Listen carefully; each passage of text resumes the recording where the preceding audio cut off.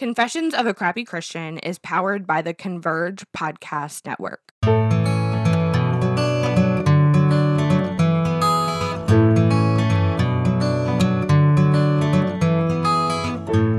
Hey y'all, welcome back to another episode of the Confessions of a Crappy Christian podcast. I'm your host and resident crappy Christian, Blake Guichet, and I'm so pumped to be bringing you season 2 of this show, packed full of more people telling incredible stories of who God is and what he's done.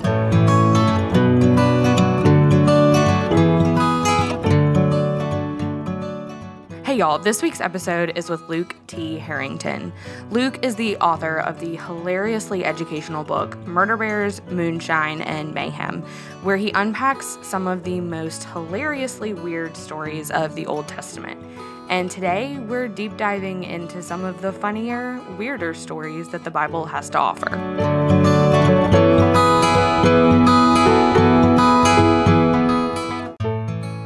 Luke, hey, welcome to the show. Yeah, thanks for having me.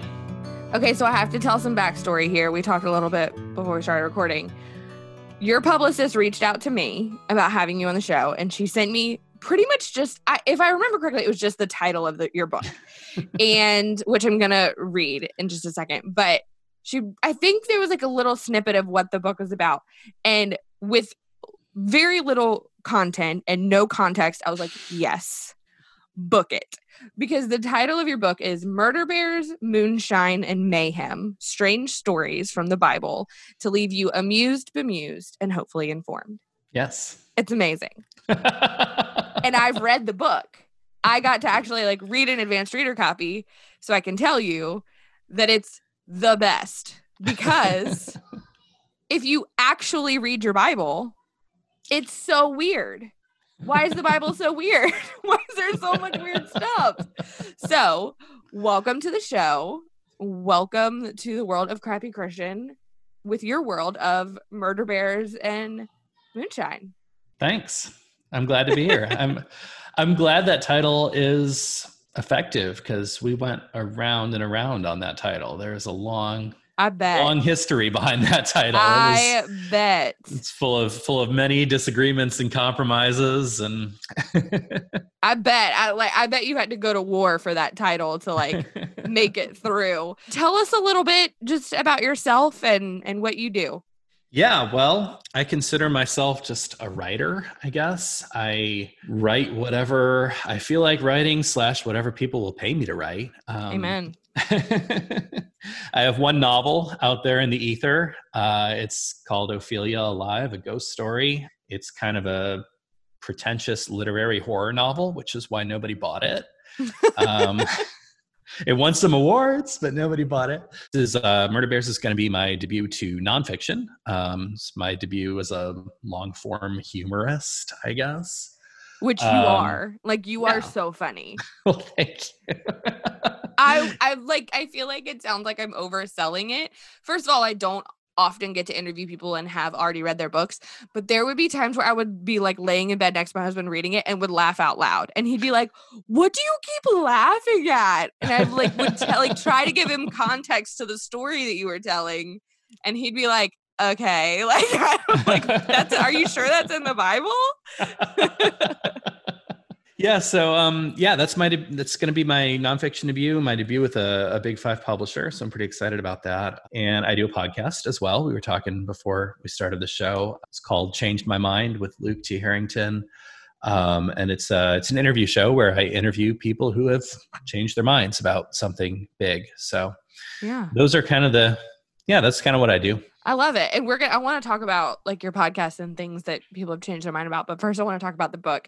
I need to know where the book came from. Where did you get this idea? Were you reading your Bible and were this is too weird. This has to be written. Where did this book come from? Yeah. So there's kind of a whole lot, this book has been fomenting in my brain my whole life, I guess. Mm-hmm. I am a PK of sorts. My dad was a Christian minister. He didn't pastor a church. He was more of an evangelist. I say was, he still is. He's still around.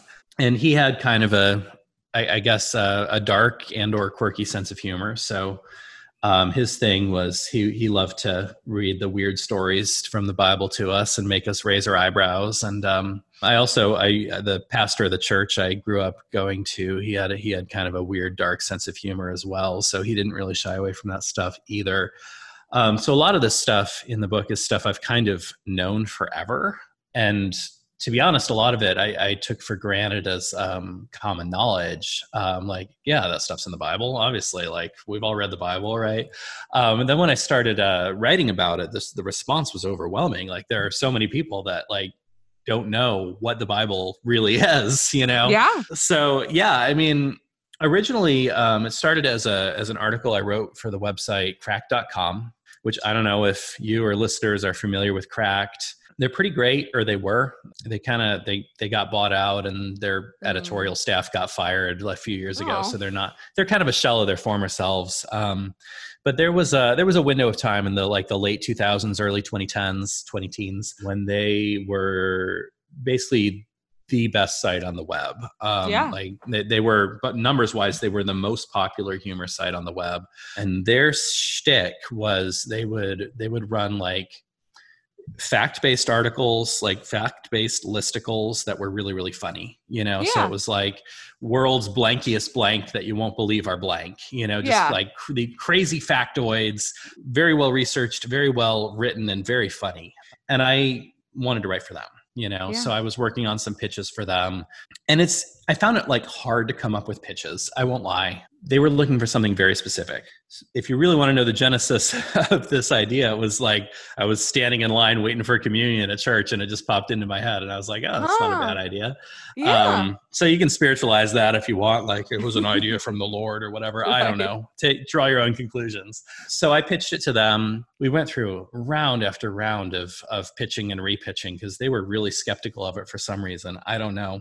But when I finally got it written and they finally published it, it just kind of blew up the internet for a couple of days. Like it was just, the response was just completely overwhelming. Someone sent me like a photo of a print newspaper in Australia that was like, hey, look at this article it Cracked. It's like, that okay, is so cool. That's like the original going viral. Yeah, I mean, it pretty much was. And it, you know, I don't think, I didn't expect that kind of response. And I don't know if Cracked did, but yeah, it was the weird feeling of being famous for like 2 days, you know? Yeah. What ended up happening was I got contacted by a book packager. Now, for listeners who don't know, a book packager is like everything but a publisher, basically. Like they're an organization that like they come up with ideas for books. They hire writers to write them, and then they act as agent and sell it to a publisher. It's basically the gist of it. So yeah, they were like, we've been looking for someone to write this book. So the title they had, since we were talking about the title, they've said, we've been looking for someone to write this book we have in mind called Holy Shit, the Dirtiest Bits in the Bible. So yeah, and you know, and they said, we saw your article in Cracked. We think you'd be perfect for this. And I said, you know, yeah, I want to sign a contract to write a book, you know, because I was like very much starting out in my writing career at the time. So it was like you sign anything they throw at you. So, you know, I signed with them, wrote a book proposal. I was signed with them for about 3 years. They never managed to sell the book. We had like a nibble from Penguin Publishers. It didn't work out. So at that point, you know, I had published a novel and I was like, whatever, I'll just be a novelist, you know, like this book isn't going to happen. And then out of nowhere, I was contacted by a Christian publisher called Lexham Press, and they're primarily like an academic publisher. So I don't know why they were interested in this book, but they were like, "Are you still writing that Holy Shit book?" And I was like, "Yes, yep, I guess if you want to publish it, sure." Yeah, I signed with them. I guess they were looking to break into the popular nonfiction market. I don't know, but that was really good for the book, I think, because they were much more open to me going in depth with the passages and, you know, citing scholarly sources and that sort of thing, which, you know, that the book packager wouldn't have been or weren't, I should say. And I was signed to them for 1.5 years, and I wrote the whole book, and we got to basically the end of the process. It was in copy editing. We were talking cover design, and they were like, yeah, we're not actually publishing your book. What? And I guess this so is such a good glimpse for people into what the publishing world looks like. Yeah. Because it really is like this hard. Yeah. It sucks. Yeah. Yep. So that wasn't great. That was, I was in a very low place at that point in my life. I guess what happened was they had an exec who didn't know about the book and found out about it and lost his mind. Was like, this isn't the kind of thing we publish, whatever. Which I don't know. Lexham, they're a subsidiary of Faith Life, which is the company that puts out the Logos Bible software. If people know that, it's like fancy Bible software. So it's like, there's nothing in this book you guys haven't published, Right, exactly. Already. But I don't know, whatever. Yeah, it didn't work out. Yeah, I had a relatively successful writer friend, shout out to KB Hoyle if she's listening, who pointed me toward a Twitter event called Faith Pitch, which I don't know if anyone's heard of that. It's an event on Twitter where basically authors tweet out like a 1-sentence summary of their book, and then authors and agents come to you if they're interested. Cool. Yeah, I mean, it's cool if it works. And for me, it worked. Right. Yeah. So it's cool.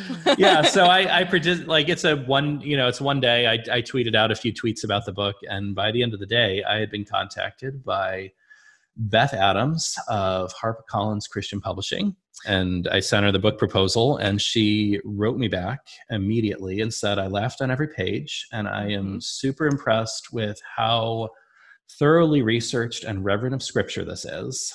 And I was like, those were the 3 things I was looking to hear. So I know you're going to treat this book right. And yeah, by the end of the summer, which that was the summer of 2019, I had signed with HarperCollins. Freaking Collins. Yeah. Like, no big deal. Totally chill. Like, actually amazing. Fun. Yeah, actually, funny story. When they sent me the official offer of publication, I immediately texted my mom. I was like, "Guess who just got his book accepted by Harper freaking Collins?" Those were my exact words. High five, yeah. And then since that day, my mom has never not called them Harper freaking Collins. Because they're Harper freaking Collins. Like, you have to. It's true. True. And I loved seeing, I think that was part of it for me. First of all, that is such a good glimpse into the publishing process. I am still in the like very baby, like literary agent pitching part of it. And it's the worst. It's great, but it's the worst. And I still don't have an agent for whatever it's worth. Right. And like, there are people who go through the whole process without an agent, or there are people who never get past the front door with an agent. Right. It's a crapshoot no matter what. Yeah. But that, first of all, it's such a great glimpse into that. But then I also, going back to what you were saying in the beginning, that you thought when you started putting it together, that you just assumed this was all common knowledge, because like we've all read the Bible, right? Right. I was telling you before we started recording, and people who listen know, I mean, I grew up in a Christian home. I grew up with, my parents are incredible, and they raised us not like in a shoving religion down our throat way to like love God. I didn't know 90% of this. Really? Reading the book. No, because I guess if you're learning the Bible from your parents and they don't have a quirky, dark sense of humor, they like skip over these parts, the weird, murder bears. And so I love that you thought it was common knowledge. You put this listicle article out, it blows up. And then what a journey getting it to publishing with Harper freaking Collins. Like, it's amazing. It's such a cool story. And I think I do remember Cracked. I think I do remember when you started describing it as like the well-researched listicles kind of thing. I do think I remember that. And the things that you just said about the book, having read it, really are so true. Because that was my one concern. I'm here for some irreverence. Like, I am here for some like borderline sacrilege. But I was worried that it was going to be that. And it's not. It's not making fun of the Bible. It's not, making fun of its characters or its even, inherent holiness. It's just looking at it and going, guys, this is weird. If you actually read the stories and then do, understand some of the Greek and read some scholarly articles, you're like, oh shoot, what? Like, I wish you could see the face that both of us are making, like, what? and so the one that stuck with me the most, and I want to talk about just a few of them because I want people to get the book, but the one that stuck with me the most that I think I've like told people in conversation about was the like golden hemorrhoids. Yeah. Yeah. That one, like, because it's such a weird thing for God to do. What was it like? Didn't they steal the ark? Yeah. So, yeah, for listeners who don't know the story exactly, this is from the book of First Samuel. Israel is at war with the Philistines, which they like always are in First Samuel, and they're losing. And they say, "Let's bring the ark to the battle, because if the ark is here, maybe we'll start winning." Whatever.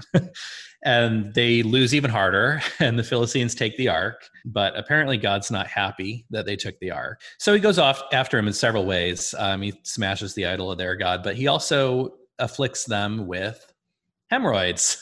And, I talk about in the book that it's not entirely clear that it's hemorrhoids, but there are some very important translations of the Bible that render it hemorrhoids, including the Vulgate, which is St. Jerome's Latin translation.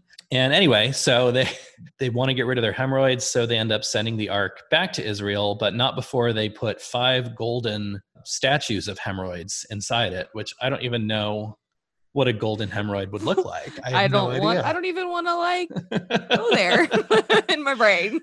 But I think the lesson there is that, like all of us, God appreciates a good butt joke, Amen. I think so. And you do this whole like really great monologue about like he wouldn't have given us butts if not to make butt jokes. Right? Like 100%.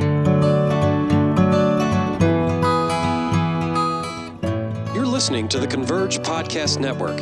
And now, a message from a network supporter.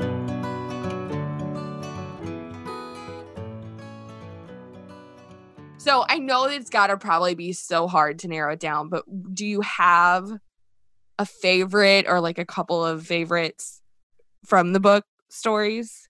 Oh gosh, you told me this was coming and I didn't think about it at all. You're like, I totally didn't prep.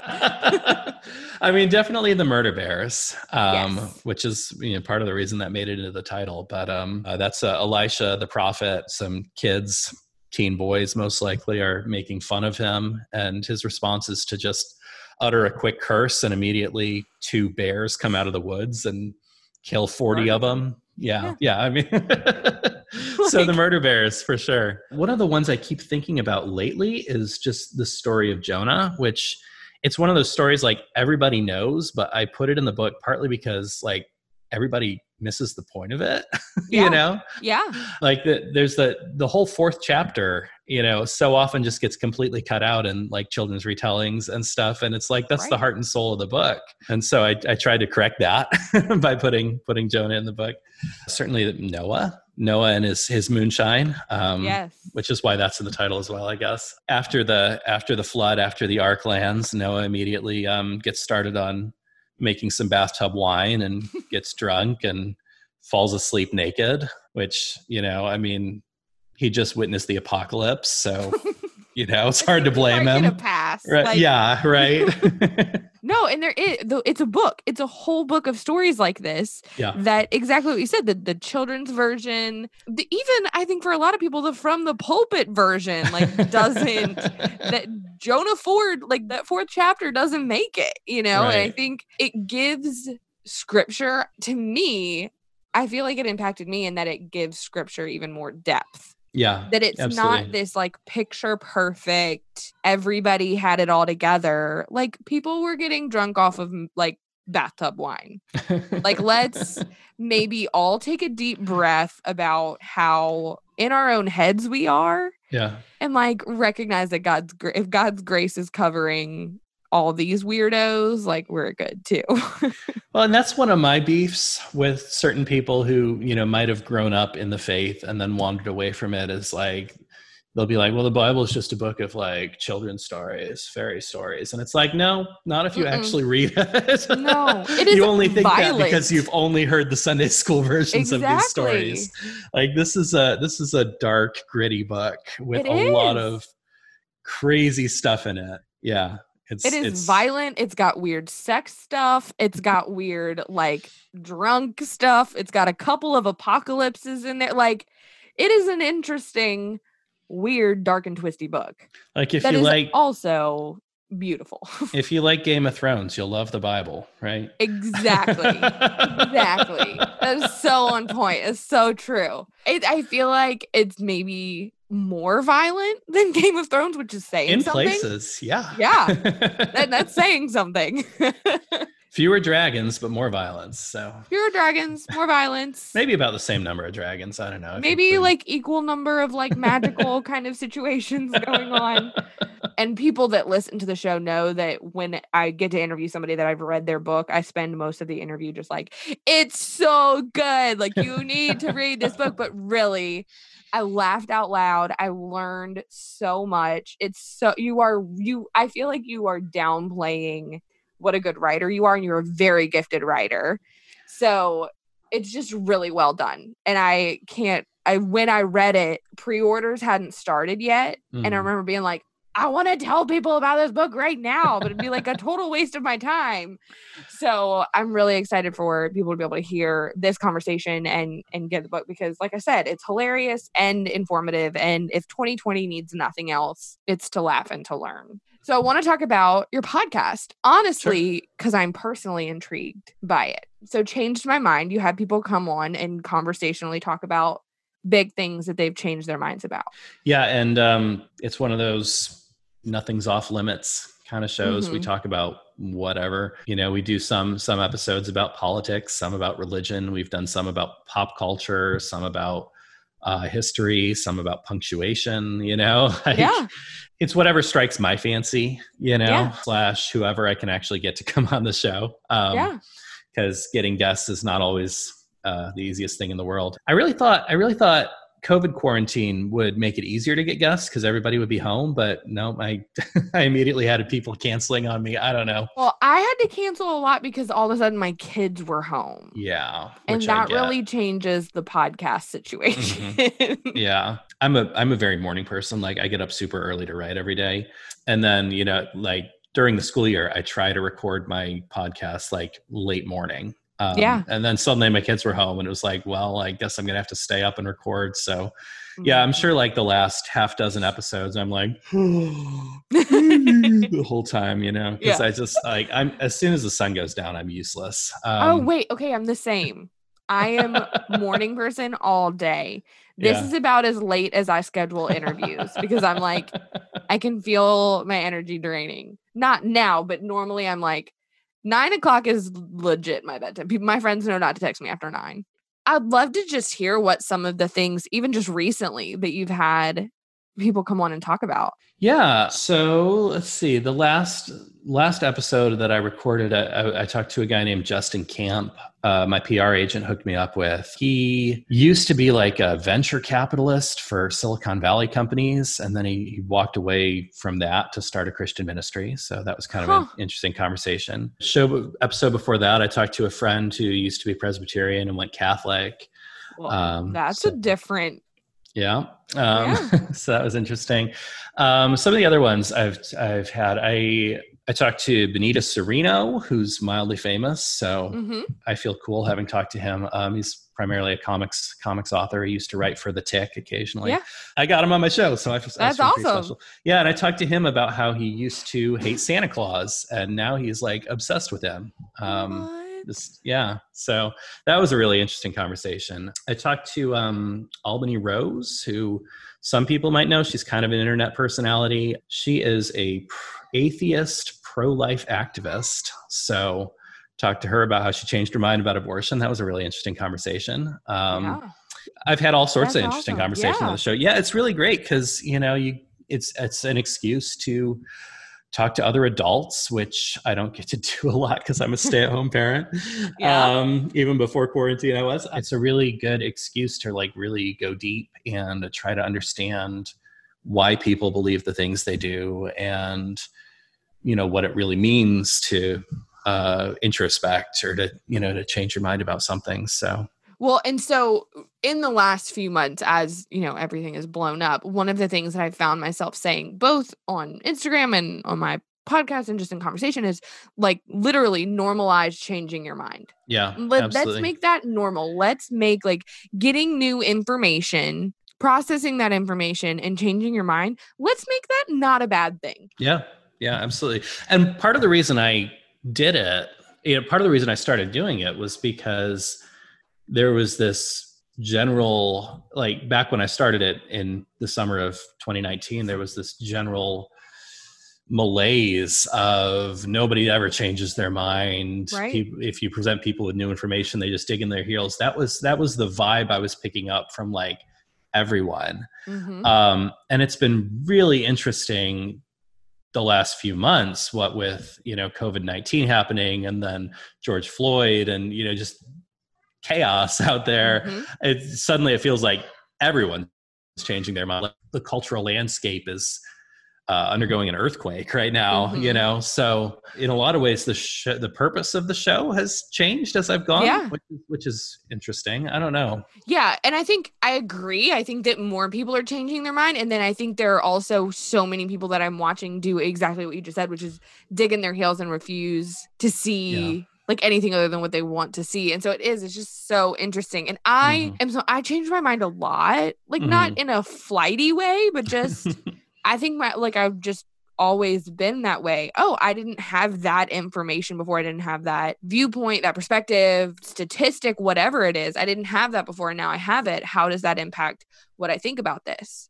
And it's called critical thinking. It's called like using your brain. Yeah. But more and more as I engage on the internet, I feel like, and there are definitely a lot of people that are capable of that, but you like are talking to someone and you're telling them, well, this is what the facts numbers say. And they're like, no. You're like, you can't just say no to like number. Like that's not how this works.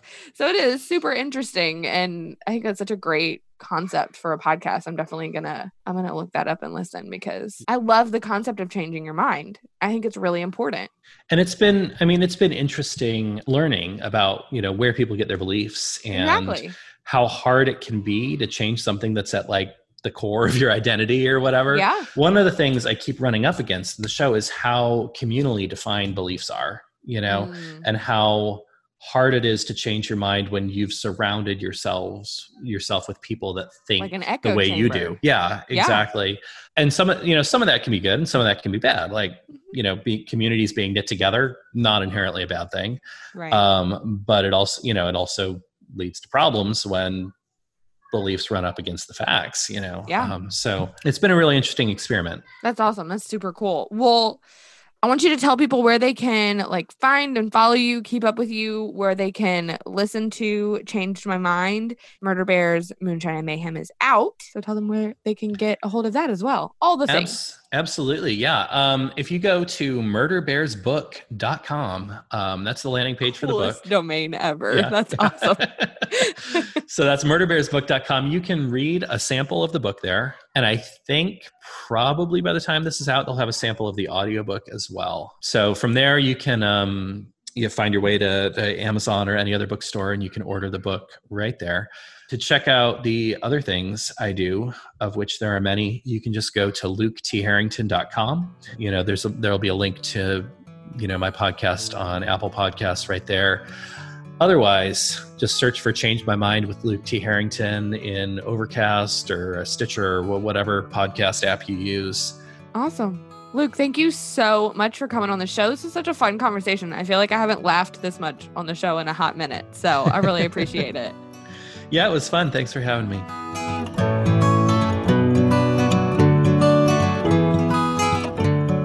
All right, that's it for this week.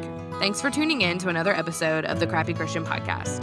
And hey, by the way, if you super loved it, can you go leave a 5-star review wherever you're listening? That'd be awesome. All right, see you next week.